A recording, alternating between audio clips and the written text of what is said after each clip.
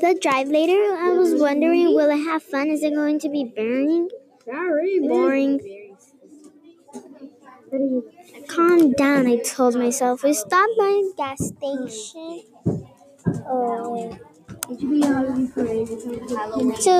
We stopped by a gas station to buy some snacks. It was already 2 hours later. We had got there, and it took a long time to get our flight. Like, we were all Finally, they got our suitcase, and I was so scared that I made my own stomach hurt. We finally got on the plane, and I sat with my mom and my sisters, and with my dad and with my friend. Kids were noisy. My head hurt. We're here. Finally, we got there. It was weird because I never met them. One of my dad's friends came to pick us up. We passed by lots of stores. They looked very different from our stores in LA. We had arrived. I never knew I had a house there. My Nina was there, and that day it was a special day. It was my tia's wedding. That's why we had went to Mexico.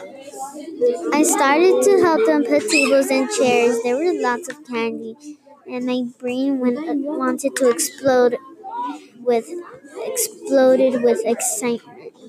I started to get ready. I had a rosewood dress and silver shoes. The candy. I got out, and the party looked nice. I was proud of myself.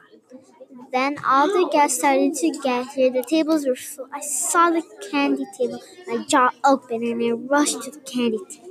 All the candy was gone.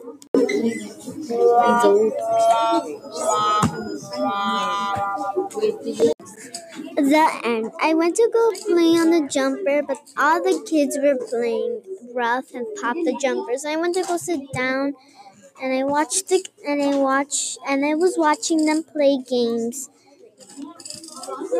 Finally, the party ended at 2:00 a.m. I know, it's pretty late. I was so tired. I'm so sleepy, I said to my parents, and I thanked them for a great time. The end.